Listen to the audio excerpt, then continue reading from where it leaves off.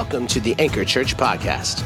To learn more about Anchor Church or to hear the entire message, go to www.anchorchurch.life. Jordan, Earnhardt, Brady, Elway, they're the greatest, the GOAT. This series, we're going to learn what made Jesus the greatest of all time.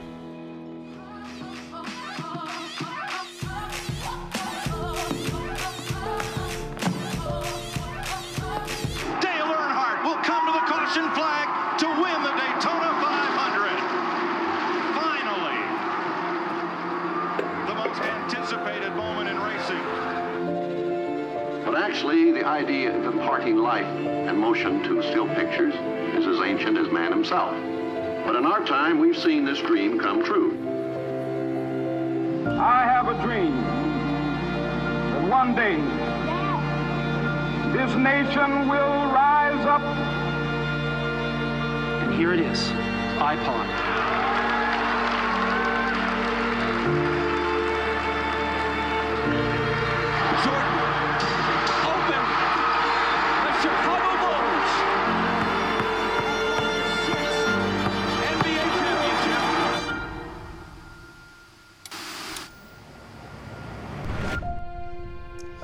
The GOAT, the greatest of all time. Last week, we on social media determined that it is Michael Jordan that was the greatest of all time in basketball. And so this week, we introduced and had the idea and threw out the names of best quarterbacks of all time. And by my vote, it was John Elway. So it turned out that was the case, I guess. I don't know what happened there, but I guess. I mean, nobody voted for Tom Brady. Nobody voted for Joe Montana. Or nobody wrote in anybody else like Jeff George or anybody. Jeff George, then Dan Marino. But Jesus is the greatest of all time. And that's what we're talking about, and that's what we're going to continue today. Last week we talked about just the idea of how we have to determine, we have to make that decision on our own to decide, is Jesus who he says he is? Because if he is who he says he is, then he really is the greatest of all time. We don't even have to argue on a religious standpoint or if all these things that he did actually happen, but the thought that we have our dating system because of the birth of one man, and it is 2019 years since Jesus' birth. We have that because of one man. I would say that's reason enough to say that's the greatest of all time. But there's been many great things that have been done in Jesus' name, so his influence still resonates with us 2,000 plus years later.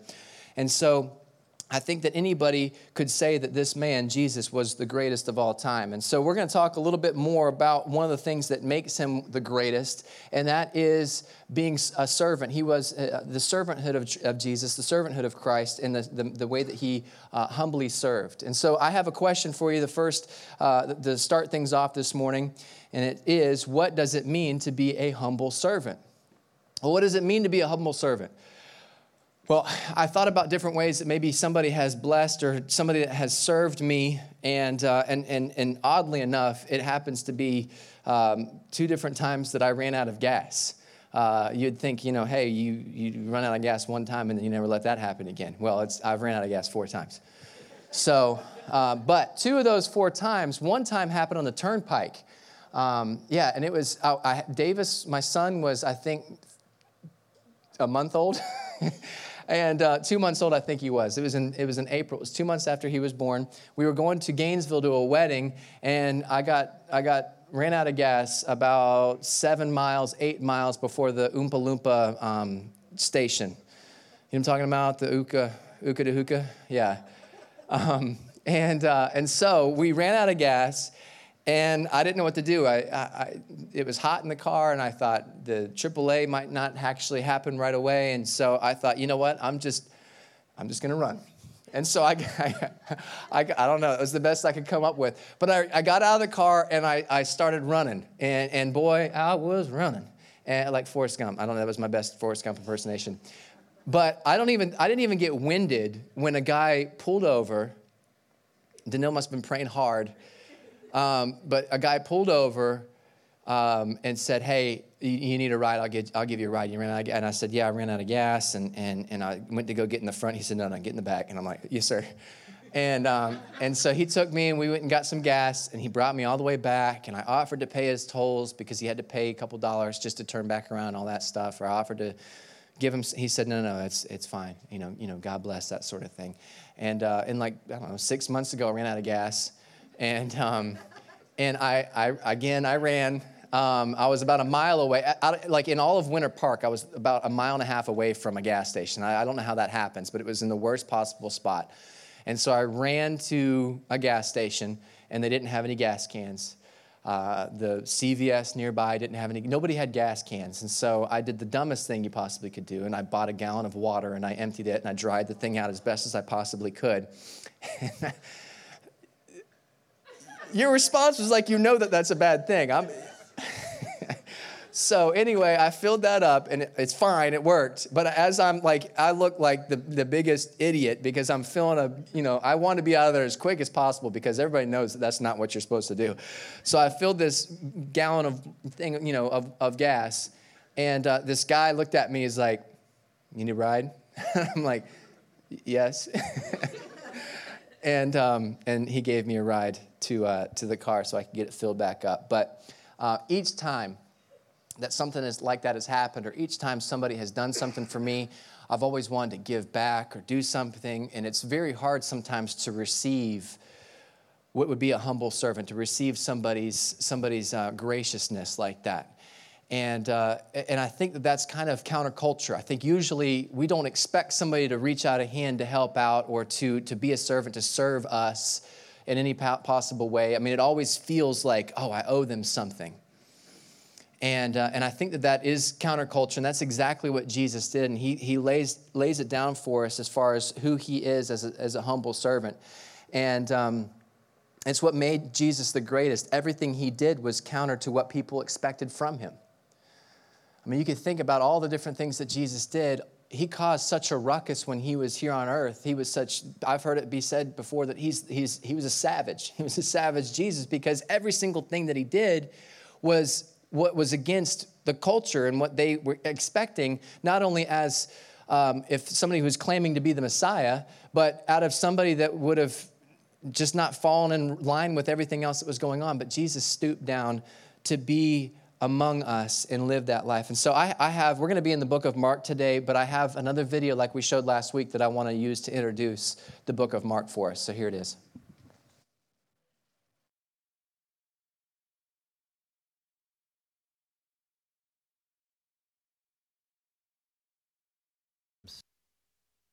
The Gospel of Mark is a book in the Bible about the life of Jesus.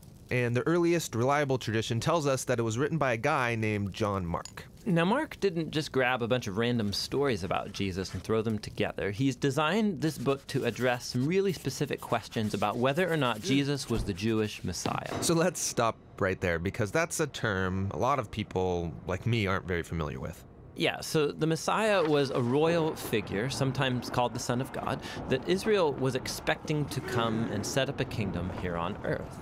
And around the time of Jesus, Israel was occupied by Rome, and so many Jews were hoping that the Messiah would come and overthrow the Romans and rule as king. But Jesus didn't overthrow the Romans. In fact, he was killed by them. And that brings us to the very issues Mark is trying to get at in this book. So in the first half, he focuses on who Jesus is. Is he really the Messiah?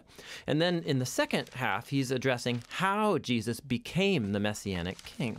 And then right here in the middle of the book is this pivotal story that brings the two halves together, and Jesus answers both of these questions. Okay, so let's talk about the first half of the book, who Jesus is. So Mark makes his beliefs about Jesus very clear from the first line of the book.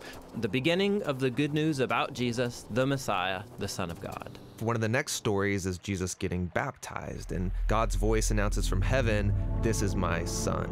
So it couldn't be more clear. It's presenting Jesus as the Messiah. Yes, but As you're reading through this first half of Mark, you'll notice something really interesting start to happen. Jesus is going about healing all these different people, and he's constantly telling them to keep quiet about who he is. This happens so many times in Mark's account. It's very strange. Yeah, why keep it a secret? So remember, lots of Jews had lots of different expectations about what the Messiah would be and do. And so Jesus doesn't want people to misunderstand what it means for him to be Israel's Messiah. And so with all that in mind, we come now to the pivotal story at the center of the book, where Jesus takes his disciples away and he asks them, "Who do you all say that I am?" And Peter says what everyone's been saying, "You're the Messiah, the Son of God." But then something new happens, because Jesus starts explaining to them how he's going to become the Messianic king, and it is not what they expected. He says he's going to suffer and die and rule by becoming a servant, or in his words, the Son of Man did not come to be served, but to become a servant and to give his life as a ransom for many. Peter is startled by this and he rebukes Jesus because there's no way he's going to let Jesus die. And Jesus responds, "Get behind me, Satan," which is really intense. It really is. But it highlights how important it is for Jesus that his disciples come to understand who he really is. And so here, now in this pivotal section, Jesus tries 3 different times to have this conversation with them, and every time they respond in confusion and even fear. Okay, so this launches us into the second half of the book, where Mark addresses the question of how Jesus becomes the Messianic king. It's the last week of Jesus' life. He goes to Jerusalem, gets in conflict with the religious leaders, and gets arrested. And he's put on trial as someone who's claiming to be the king of the Jews.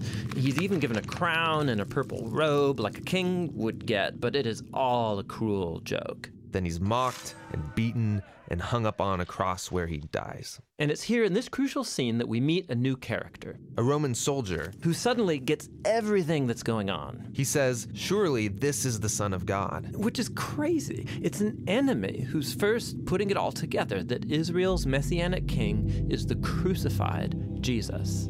That's the structure of the book of Mark. But the book doesn't end with Jesus dead on the cross. No. So on the 3rd day, some women go to visit Jesus' tomb, only to find that it's empty. And then there's this angel standing there, instructing them to go and tell this good news that Jesus is alive from the dead.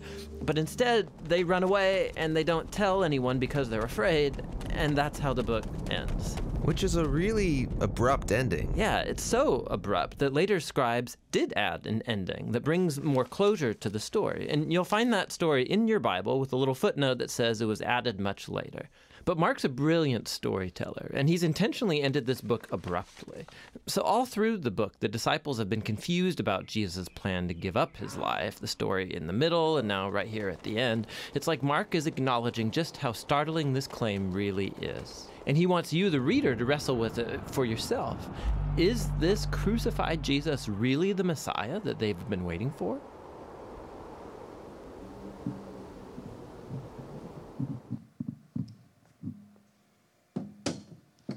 So last week we talked about how the world was expecting all these kings to come in and potentially take in and rule over Israel, and how counterculture it was for this Messiah, this king, to be Jesus, because he was born where he was born, and he was the low of the low. He just was this humble person, and that's not what anybody was expecting. And so we see here today that this king, as Jesus was being mocked as the king of the Jews, and really what we see is that he is this humble servant. He came to serve, not to be served.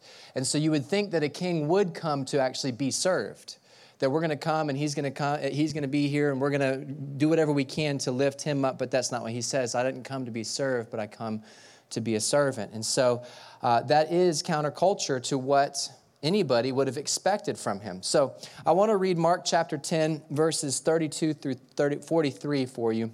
And it says this: "They were on the road going up to Jerusalem, and Jesus was walking ahead of them, and they were astonished, but those who followed him were afraid. Taking the 12 aside again, he began to tell them the things that would happen to him." And we just saw this in the video.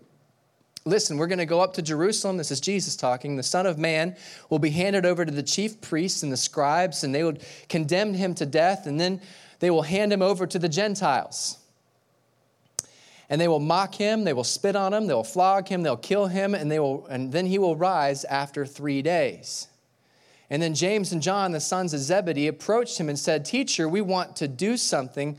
We want you to do something for us if we ask you. And what do you want me to do for you? Jesus asked them, and he answered him, allow us to sit at your right and at your left in your glory. But Jesus said to them, you don't know what you're asking. Are you able to drink the cup that I drink, or be baptized with the baptism I am baptized with? And we are able, they told him. And Jesus said to them, you will drink the cup I drink, and you will be baptized with the baptism that I am baptized with. But to sit at your right or your left is not mine to give. Instead, it is for those it has been prepared for. And when the other 10 disciples heard this, they began to indignate with James and John. And Jesus called them over and said to them, you know that those who are regarded as rulers and Gentiles dominate them, and their men in high positions exercise power over them. Not so with you. On the contrary, whoever wants to become great among you must be your servant. And so I want to pause there for just a moment, because what's happening here is that they're going on this journey, and they're walking. Jesus is walking with his 12 disciples, and he tells them, he says, hey, this is what's going to happen. He's foretelling everything. There's a little foreshadowing in the story that we know now as Jesus going to the cross, suffering, dying, and then coming back to life 3 days later. But this was all new to them at this moment. So this was all something they were not expecting. They didn't know it. This was actually one of the many times that Jesus actually told them this, but it wasn't quite resonating with them. Because they didn't think that this, if they really did believe that Jesus was the greatest, that Jesus was the Messiah, he was going to be the one that saved all the kingdoms, he was going to save the nations, that it wouldn't end like that. That he wouldn't have to suffer, that he wouldn't have to be killed on the cross. He wouldn't be handed over to the chief priests. But Jesus is telling them that this is what's going down, and ultimately that's where Peter says, no, that's not going to happen to you, Lord. And that's when he says, get behind me, Satan. But in this moment, James and John, they're like, okay, I get you. Okay, so when you take over your throne, can we sit at your left and at your right? Again, they are thrown off by what is actually happening here. They said, hey, when you're sitting on your throne, you're ruling over everything. But they really they pulled Jesus aside. There's the two, James and John. They pulled Jesus aside and they say, hey, listen, when you take over the throne, forget about them. Can we sit next to you up there on is that cool? Can we be those guys? And Jesus is like, no, that's not how it's going to work. I don't know what you guys have been listening to all this time, but that's not how it's going to go down. And then he explains it a little further.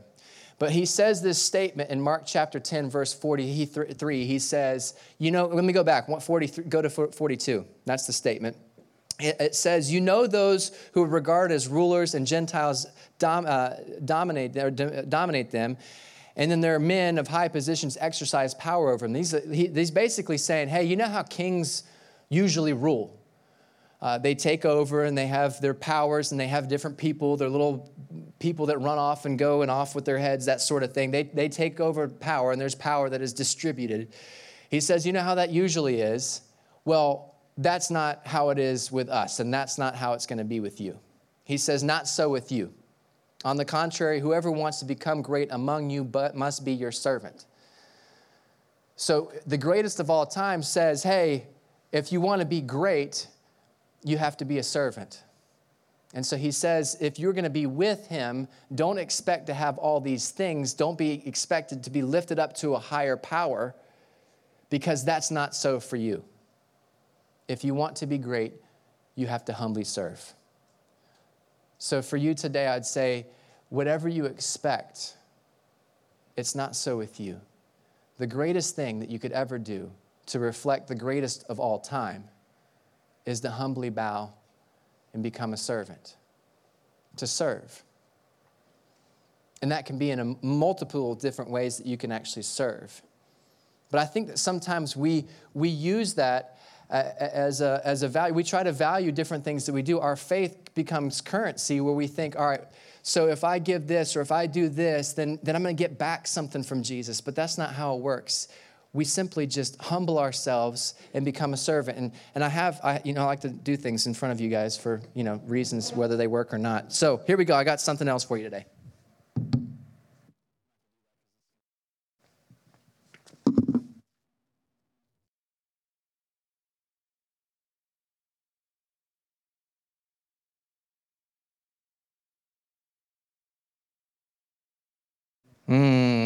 So, my grandfather gave me this 1930s slot machine. Now, don't keep your minds focused, okay? But I think that sometimes we think that if I give a little bit more devotion, more Bible study to Jesus, maybe I'll get something in return. And when I don't, okay, so all right, maybe if I start going to church every single week, that's when Jesus is going to bless me. So here it comes. Nothing.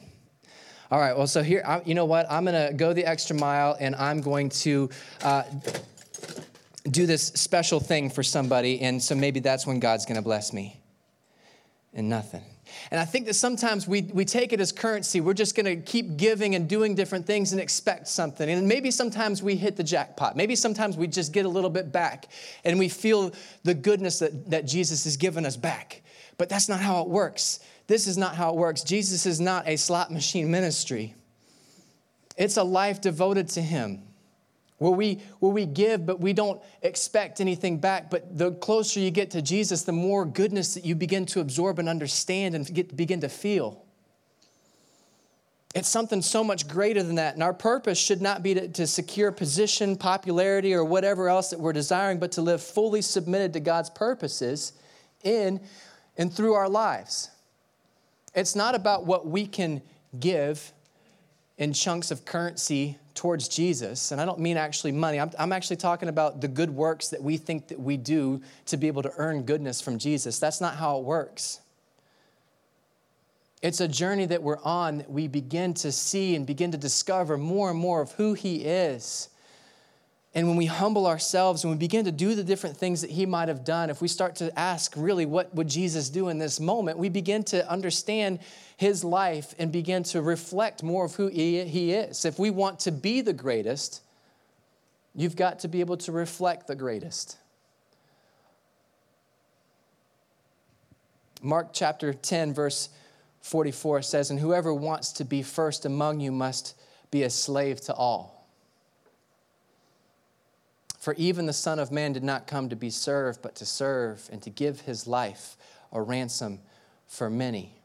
When we serve each other, we're no longer slaves to sin. We talked about being a slave to sin last week and how it just can encompass our whole heart and how Jesus sets us free from that sin. But instead of being a slave to sin, we become a slave to the one who gave it all. We're no longer slaves to sin, but we're submitting to serve the one, to serve our Savior. And this is honestly how we can live our greatest life. Matthew chapter 7, verse 13 and 14 says this, "Enter through the narrow gate, for the gate is wide and the road is broad that leads to destruction, and there are many who go through it. How narrow is the gate and difficult the road that leads to life, and few find it." See, we all take these different roads and these different paths in life, and sometimes the broad road seems the more obvious and easy one to take. But Jesus says, if you take the narrow road, because it's not easy to continue to develop a life where you are constantly looking to serve and to humble yourself and be great and reflect the greatness of Jesus. It's not the easiest thing in the world to do. That becomes the more narrow road. Sometimes the wider road is a lot easier to take. And I believe, honestly, the wider road is this. Let's say that I hit the jackpot. All of a sudden, I'm more in. I'm more locked in than ever when I get a little bit. But then I start to miss more and more, and I get discouraged more and more. And Jesus doesn't want that for you. It's not about depositing small pieces of currency time after time after time. Good works, good works, good works. Bible study, Bible study, Bible study. Church attendance, church attendance, church attendance. Because ultimately, we're going to fail in those things. And we're going to come up dry, and we're not going to get anything in return. But Jesus is telling us that if we submit ourselves and we become a servant to those around us and we humble ourselves time and time again, that we'll be able to reap what we sow and develop some great qualities where we begin to reflect the greatest that ever was. And that is the narrow road. This last week when I was in California, I got to experience the narrow road. I went on a hike, and I was hiking up to go. I thought this was going to be a brilliant idea. I was going to hike to the backside of the Hollywood sign because I thought it would look cool to be up there. I'd get some good Instagram photos, and because it's what it's all about. And then it'll be just a good activity for me to do. I don't know why I decided to do it, but I thought it'd be fun. I had 8 to 10 hours to burn before I had something to go to. So I went to bed at like around midnight on Sunday, woke up at 4, and thanks to Mike Icardi, he gave me a ride to the airport at 4:30 in the morning on Monday morning. I landed LA time at 9:30, went to Target, got some waters and some granola bars, and then went over to the Hollywood Hills to go hike this trail. And so I start, and when you first get there, there's many ways that you could do it, but I parked at I think it's the Griffin Observatory, and I parked there, and when you're there, lots of people. So many people. There's so many cars, there's so many people, and there's people standing there, and they're getting their picture taken, and the Hollywood sign is back there, and you can kind of look and see it. And I said, well, I'm going to hike up there. It's really far, but I'm going to do it. It's about 1.5 miles. I'm going to make it happen. So I start the trail. The trail's nice and wide. I'm like, I can do this. This is easy. At one point, I felt like, because I like dress the part. I'm wearing like running pants, running shoes, and all that, and I was ready to go. And like I'm seeing like people in like jeans and work shoes coming down the trail. I'm like, I overdressed for this thing. So then I start hiking, and about what felt like an hour in was only 15 minutes in, but it was up the hill. And there was the first like glimpse that you could see the Hollywood sign on the trail. I was like, this is awesome. And I took a photo. This is great. Look at this. And here's the first photo right here.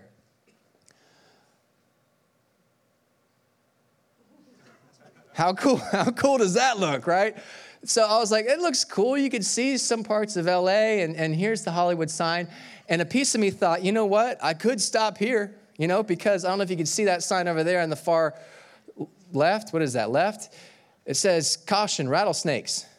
So I'm like, all right, this looks good. I could stop here. Actually, at this point, there were some ladies that I was walking nearby. They actually turned around. I'm like, oh, is this... I guess some people just only walk up, and I was like, all right, fine. And then I was like, no, you know what? I'll get a little bit closer. So I kept my hike going a little bit more, and then I thought, all right, it's time for a selfie. This was probably about another 15 minutes down the trail, and so I took a selfie, and I'm not the best at it. There, you can go back one more. There I am with but it's better. It's a better view now. And I'm like, all right, I can stop here. This is good. Like at this point, like I legitimately, like this is an hour into the hike. And I'm like, I'm going to hike from here to there? Like, how is that going to, like, I feel like I've already gone a mile. How's that a half a mile? And so I'm like, all right, fine. But, I talked myself into going for it. I was like, I'm here. I'm going to hike the rest of it. I'm going to do this thing. So I keep on going. And at one point, the trail goes from wide to narrow. And I didn't know what was going on. And here's a glimpse. That next picture, you can see a glimpse of the trail. This is straight up. Like, I had to climb this. And I'm walking up this thing, and I'm like, how in the world is everybody doing this? Of all the people that are on this trail, how are people doing this? And then probably about 20 minutes later from this point, I'm on a really narrow section where LA had a lot of rain recently, and I'm like walking this way, and the path had washed out right here, and I'm looking like 50 feet straight down, and I'm very careful because I'm thinking this could just go and be the same as that, and so I was getting worried. At that point, I started laughing out loud because I was like, I'm on the wrong path. Like, this is not where everybody else is going. And I'm getting nervous because my cell phone signal was at 2 bars and the Wi-Fi was spotty, and there was ravens flying all over the place. And I'm getting really, and a piece of me is like, maybe I could catch one and I could send a message to somebody. I was like, that. If you know the story, no, that didn't work out for him. I thought, maybe I'm hungry, I could catch it and eat it. And I'm like rationing my water. I didn't know where I was on this trail. And so I'm getting really nervous, and you know, this was terrifying. And so finally, I get to the point where this little trail opens back up to the main trail again, and I realized that my 1.5 mile journey turned into about a 3.5 mile journey, and I went on the wrong trail. But the next photo that I have here is a little bit close. I thought about that. I got even closer. And I thought I could actually quit here. But then ultimately I got to it and I thought, man, this is awesome. And I got to see everything around. I got to be behind the sign. There's your boy. I had to ask teenagers to take that photo for me. It's like, hey, I thought they were Scandinavian or something. I'm like, hey, do you know how to take a panoramic? And they're like, yeah, I know how. I'm like, okay, great. Give me a second. I had to run down the hill to go do. Anyway, my whole point is this. I think on our journey in Christ, there are many times where we are down that road and we think, man, the view is good from here. I could just stop. I'm here. I can see it. I'm good. And then we think, you know what? I'll give it a little bit more. It's not easy, but I'll give it a little bit more. And maybe sometimes we find ourselves on the wrong path. And we think, I need to turn back around. I'm going to give up. But what I want to encourage you to do is to keep your eyes focused on where you're supposed to go. At any given point, I could have given up, but I would have missed out on this. The reason why I was doing everything that I was doing. I would have missed out on the amazing views that I got to see. I would have missed out on the amazing opportunity that I got to stand where not as many people get to stand. Where a lot of people give up before they get there. You guys drawn in on the application that I'm drawing here for you?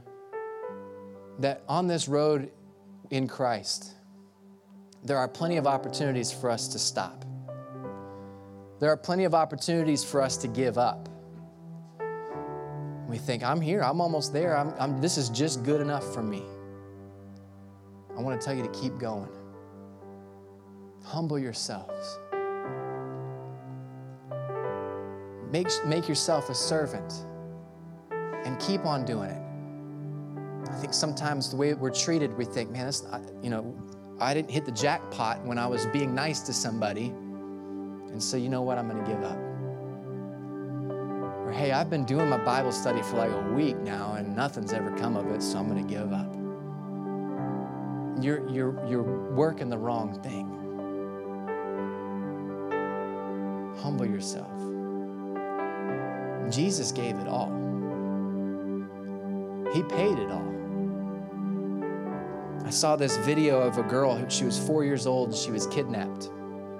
It was in Lakeland, Florida that she was kidnapped from, and they found her in Memphis, Tennessee. And they brought her back to be reunited with her family. And they get her off the airplane, and she walks into the airport with her family, and her mom and dad are just, as you can imagine, crying, hugging her. And the camera gets a little view of her face, and she's just blank stared. Like she doesn't understand what's happening. She didn't understand what was going on. And I think that sometimes that's something that we go through. We don't understand the full gravity of what Jesus did for us on the cross. And sometimes we don't necessarily respond or see it in the same way. But I want to remind you today that Jesus paid it all, and he's humbled himself. He came here and was who he was for you. And the way that we respond, if we're going to be great like the greatest, just humble yourself and don't give up.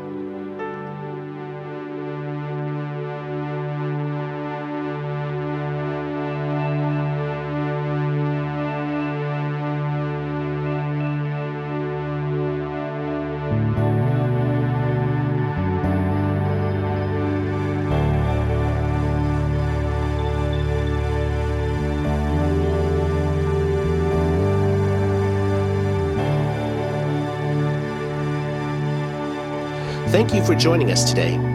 Don't forget to subscribe to our channel for more messages like this one.